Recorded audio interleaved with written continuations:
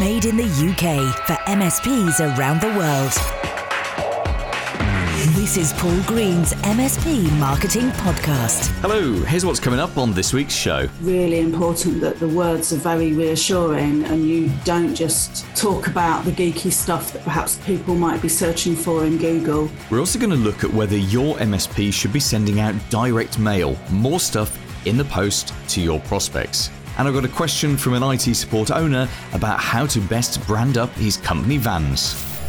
Paul Green's MSP Marketing Podcast. I don't watch a great deal of television. When I do, it tends to be science fiction. Absolutely adore good sci-fi. My all-time favourite show is Doctor Who. The British classic. It's been going for 55 years, something like that. And it's based around an alien who can go anywhere in time and space. They've got a special ship. It's called the TARDIS. And they can go back. And in fact, I was having a conversation with my 9-year-old daughter just a few weeks ago of if you were given the keys to the TARDIS, you had the keys to a time machine, and we started talking about how interesting it would be for me to go back and talk to my 20-year-old self. So I'm 45 now. What would I tell myself? Perhaps some girls to avoid. And then I'd want to really talk about business, and I'd want to talk about finances and wealth, quality of life, and all of that kind of stuff. And I would tell my 20-year-old self to start a business earlier. The things that I know work, the stuff that, with the benefit of hindsight. The big one I'd probably tell my 20-year-old self, which I think is relevant to every IT support company, every MSP, is if you're going to have a business, which is both the best thing in the world and the worst thing in the world, it really is both of those things combined, and I'm sure you agree with me. If you're going to have a business, make sure that you are more owner than you are operator. Now, what do I mean by that? If you look at how most of us have got into business, I started mine in 2005, my very first business, and I started off doing something that I was good at. If you think about the E-Myth Revisited, which is a great book by Michael Gerber, he talks about 3 different levels of business owner: technicians, managers, and entrepreneurs. And the technician is good at a thing, and when they start their own business, they go and start up a business doing that thing. So you yourself, you may have been particularly good with computers, perhaps with tech support, maybe you work for someone else, and when you started or acquired your first business, the chances are pretty high that you started a business doing tech support, and that's how you got into it. This is how we get trapped as operators. So I was good at the time at public relations and marketing, so I started a PR and marketing company, and I got trapped in that as the operator. And it's being trapped as the operator for decades is what kind of emotionally kills us. We're locked in a business that is based around us, because typically the owner is the best operator within the business. You'd love to clone yourself and have like 10 little yous running around doing the business, but it doesn't work that way. A lot of our frustrations as business owners come when we have staff who don't quite do the things we want them to do in the way we'd like them to do them. So I would go back and tell my 20-year-old self, don't start a marketing business, start a different kind of business, or go and buy a business where you cannot be the operator, where you can only be the owner. And in fact, in early 2020, I'm going to start a long-held dream of mine, which is to go and acquire some businesses. And the last kind of businesses that I'm going to acquire will be businesses I know how to run. So I won't be acquiring marketing businesses. I won't be acquiring anything at all where I can jump in and do that work, because then I would just get trapped as an operator again. I don't want to do that. And possibly I'm looking at the care sector, the adult care sector, and go and acquire a business that I couldn't run, even if I wanted to, which then forces me to acquire a business of a certain size and scale that will have a management team. And I can then focus on improving the management team, improving the overall feel and productivity and profitability of the business without getting trapped being the operator. So that's what I would tell myself. I'd really love to know, what would you do if you could go back in that TARDIS, in that time machine, talk to your 20-year-old self? What advice would you give that person? Do you want to email that through to me? Because maybe if we get enough, we can feature some of these in a future edition of the show. hello@paulgreensmspmarketing.com. Here's this week's clever idea. In a world of digital, where everything comes through a screen, through a device, there's a real place for taking it offline and making it physical. I've just realised the start of that sounds like a bad movie trailer. In a world where everything is digital. But it's true. If you think about it, 20 years ago, we had all of this stuff coming through our letterbox every day. We had junk mail, flyers, leaflets, and we had very, very few emails. And 20 years ago, one of the most effective ways to reach someone was to send them an email because it was unusual. Well, 20 years on, we all have far too many emails. You never hear someone sitting complaining because they haven't had enough emails. And yet the amount of posts that I get is very low, very, very low indeed. I don't even get bank statements anymore. That all comes digitally. I get, perhaps 2 or 3 items of post a week. Still get catalogs and things like that from clothing companies. But really, it's almost getting to the point of becoming a lost art. And 20 years ago, it was a very, very beautiful and lucrative thing to do to send stuff out in the post. But these days, because it's cheaper and easier, people just stick to the digital platforms, the email, the social media, that kind of stuff. Now, where you've got a trend where everyone is doing something, one of the opportunities to you is to look at that and say, hey, I'm going to do something completely different. And that's why I always recommend to MSPs and IT support companies to go physical, to make it real, to print stuff. And I'm a big fan of direct mail. I'm a big fan of books. I've written a whole load of books myself. I've never sold a single one. I've given away tens of thousands of books. It's probably coming up near to 15, 16,000 books, and they've funded many business ventures by using them as introductions, as business cards rather than books. I've sent out hundreds of thousands of pieces of direct mail, and some of it's been a bit rubbish, and some of it's worked quite well, and there's been a lot in the middle. But the point is, it's a hell of a lot easier to get someone's attention when you send them something in the post or when you make it physical than it is just trying to do it through another digital platform. So what I want you to do is I want you to think now, who are the people you'd most like to reach? What are some of the things that you could send to them, you could post to them, mail out to them that would impact them and make it easier for you to follow them up? Because you're not going to sell to people using direct mail, but what you will do is you'll get their attention, you'll get a chance for them to read some stuff. I mean, I've worked with some clients over the years who've done some amazing things. I'm working with a client now who sends a box out in the post. And this is an MSP, by the way, specially designed box, designed to go through the letterbox. So there's none of that hassle of having to pick it up from the delivery office. And inside there's some chocolate bars, and there's a very specific message related to the chocolate bars, and there are stickers on it, and it has a stamp and a handwritten envelope, and it costs them probably about £10-15 per unit to put that together. But for every X units of those that they send out, they end up sitting down in front of people and having the conversation about their IT support, which is exactly the point of that. I have other clients who send out just basic mail merge letters, some that do it in the office, some that use services like DocMail, which is a UK service. I'm sure there are American services equivalent, but DocMail is just a mail merge in the cloud, essentially, where they will do the posting for you. I have other clients I've got one client who did a very clever piece. He would take a toy, a radio-controlled toy, and send out the toy, but not the remote control, not the radio control. And the letter inside would say, look, can I come over to your office for half an hour, share a coffee, and we'll get to play with the toy. Some of the people that got that, it was so intriguing that they thought, yeah, do you know what, we'll do that. These things, you never get 100% response, but isn't it all just about standing out? These exact same messages sent on email or through social media just wouldn't be as compelling as sending it in the post because it allows you to stand out. Or I have another client, just remembered another client that sends out videos by post. So rather than just relying on YouTube or Vimeo to get their video out there, they actually send it in the post. And they've got some special cards. They're quite widely available. You can get them on Amazon and from special places. And they're video cards. I don't mean a video card in the sense you would think of a video card in a PC. I mean, it's actually a greetings card with a video element. Upload an MP4 to it and you physically post it out. It's like a mini player that arrives in the post. So there's so many things that you can do. There's got to be an opportunity for you to integrate direct mail into your business. Maybe you would do it to people at the prospect stage. Maybe you do it to people that you're just trying to keep in touch with. Maybe you do it to brand new clients. But somehow there's some imaginative, very, very clever direct mail that you could do, which will give you a massive point of differentiation in an oversaturated market and would also move your relationship with prospects forward, which means you're closer and closer to sitting down with them, talking about taking over their IT support. Paul's blatant plug. I have some lovely clients I've been working with for a number of years now. Their names are Andrew and Jean, and it's been an absolute pleasure following along, watching them change their business, put in so much more monthly recurring revenue, completely change their relationship with their clients, and remove themselves from the technical delivery. one of the pleasures of that has been watching them automate common problems.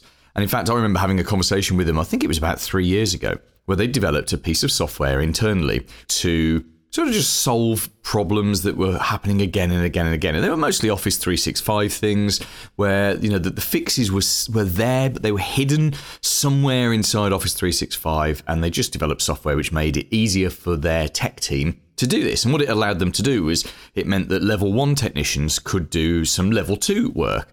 Now, around about a year ago, they realized that this was a set of tools that other MSPs could benefit from.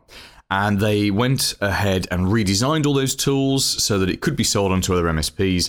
And a few months ago, they launched that tool set. It's called MSP Easy Tools. I don't know technically how it works, but it's a very big bag of tools that just makes life easier for your technicians. But it also gives you the opportunity to generate new revenue streams.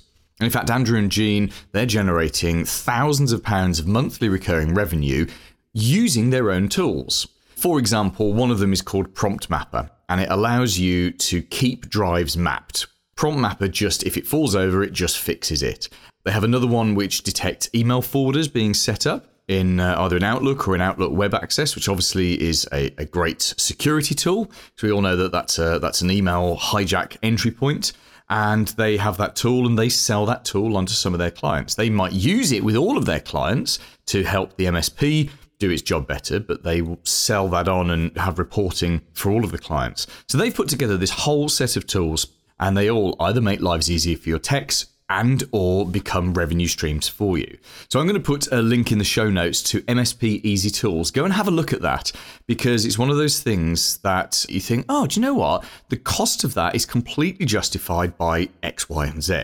And in fact, the way they've priced it as well is very smart, because this is the beauty of buying a toolkit from another MSPs. They understand your world. The cost is fixed every single month, regardless of how many users you put on. So the opportunity to you is to put this on to as many users as you can. The price never goes up. So have a look in the show notes. Go and have a look at MSP Easy Tools. Could be some very nice monthly recurring revenue streams for you there, as well as something to make your staff more efficient and make their lives easier. The Big Interview. We're talking about websites with today's guest. Her name is Louise Towler, and she runs a marketing agency in the UK called Indigo Tree. Now, Louise actually works quite closely with a number of my MSP clients, helping them to implement their marketing materials and ensure that they're in touch with their prospects on a daily basis. Now, I wanted her to come on and talk about websites. Louise is a self-confessed geek. She's a coder at heart, and she loves building websites. And I asked her why so many MSPs just went so long with websites that they really didn't love. It's quite a high threshold of pain you have to be in before you want to invest in a completely new website. And also a lot of businesses may not actually be aware of how much difference a new website could make. They're not always very methodical about how they're actually measuring whether leads convert into new customers and sales. Sometimes the thought of getting a new one might be just too much, and everybody's really busy in their day-to-day jobs. So it's very easy just to put it off until you get to the point where there's a real crunch of something not working, or you get some feedback where someone says, oh, I really, really don't like it. You don't get that feedback, do you? It's just people come onto your website and they look at it, and 3 or 5 seconds later, they have an emotional opinion that, oh, this isn't the right one for me.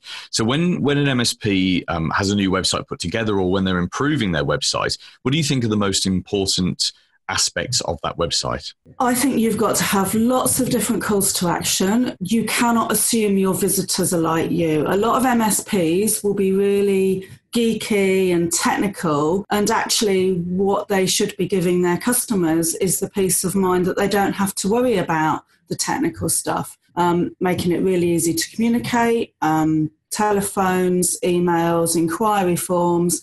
But I think most importantly, what you've got to do is reassure that prospect so that they can get on with their day-to-day business. people often spend a lot of time talking in their own industry jargon without realising that some of their customers just may be something that they don't understand. And I think that's a major problem for MSPs, because it is a very technical world and it's full of acronyms. I mean, even MSP is an acronym that the end decision maker doesn't know about. They don't know what that means. They're just looking for IT support.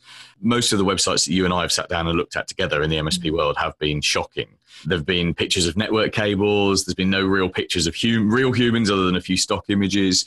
I mean, does it really, in this age of LinkedIn and Facebook being so important, does it really make that much of a difference to have a good, natural website that affects people at an emotional level? I think that people buy from people. If your target audience is slightly larger organisations where you're not just always talking to the decision maker, there might be an issue with a network or a PC, and somebody a little bit low down in the organisation is tasked with finding a supplier or a solution for that.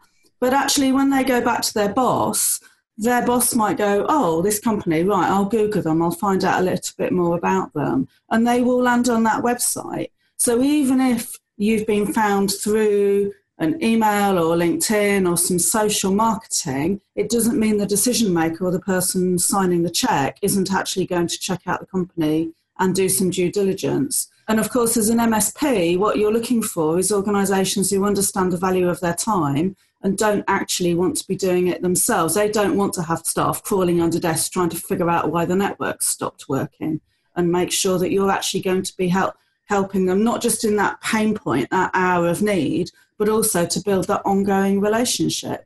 What's more important on a website? Really good copy, which is what we call words, or really good images? That's an interesting question. I think the images are very important, but for your website to be found, you need to have good words for Google. I think the two actually need to be in balance. If I'm buying a computer or a service from you, I'm actually buying the afters of having something on my desk which is going to be quicker, or having a network which is going to be reliable. So I think it's really important that the words are very reassuring, and you don't just talk about the geeky stuff that perhaps people might be searching for in Google. Thanks, Louise. What's the best way for us to get in touch with you? Go on our website, indigotree.co.uk, and click on the link to email, fill in an inquiry form, or give us a call.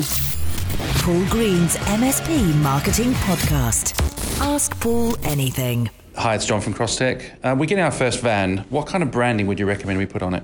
Well, I think the short answer to that is branding with impact. If you're going to have this cost of driving around town and you want people to see your van, then you don't want the van to look like all the other vans. You want it to have massive impact. And I think back to when I used to work in radio, where we had promotional vehicles. We had virtually no money to promote the radio station, but we had these promotional vehicles, which at the time were called Black Thunders. That takes me back many, many years, that does. And we would spend as much as we could on the graphics and on the design so that they had the maximum impact. And when you saw 2 or 3 of them together, it was amazing. It really felt like the entire radio station was there. And actually, our entire marketing budget was caught up in 3 vehicles. So I think, John, you're looking for maximum impact. Absolutely go to a graphic designer. Say to them, I want to wrap this vehicle, depending on what your budget is. I mean, you could just have your logo on the side. I would wrap it. And put it in, it's consistent with your branding, something which just stands out a little bit. You can do clever stuff as well. For example, if you're often parking your van at office blocks where there is more than one floor, so there are people in upper floors, I would have sign written on the top, the IT guys are here. It's not going to generate sales, but you imagine in someone in one office looking down and saying, blimey, I know we're having IT problems today, but so's someone else, because look, the IT guys are here, and because they've seen it on the roof of the car down below in the car park. So there's lots of things that you can do. I think generally, though, impact is your word. And the vinyl technology on vehicles is so good these days. you want it to stand out. Now, your staff may not want to drive that, but the more it stands out, the greater the impact you'll have. One thing just to remember with that is the more standout ability on the vehicle, the better it needs to be driven. I've driven lots of promotional cars over the years in my radio careers, and the ones with subtle branding, you could get away with driving badly. The better the branding and the more it stood out, you had to really be on your best behaviour when driving. It's probably just something to bear in mind and consider, depending on which of your staff are going to be driving the vans. How to contribute to the show. Do you know, actually, earlier in the show, I lied to you. I told you that I had too much email. I don't have enough emails, so why don't you send me an email? hello@paulgreensmspmarketing.com. You could tell me nice things about the show, stuff that you don't like, perhaps recommend a guest, even put yourself up for interview. I'm happy to do that. Just drop me an email. hello@paulgreensmspmarketing.com. Coming up next week. You can't really turn around to your staff and say, well, sorry guys, we're not getting paid for 60 days on this. Can you wait until the end of next month and we'll pay you double? It simply doesn't work that way. That's my friend and a specialist MSP accountant, Rob Bowden. And he's going to be talking next week about how not all growth is good growth. In fact, if you grow too fast, you could run out of cash and put your business in considerable danger. We're also going to be talking next week about the beauty of something called the profit matrix. It's the one guaranteed way to grow the monthly recurring revenue in your business. Made in the UK for MSPs around the world. Paul Green's MSP Marketing Podcast.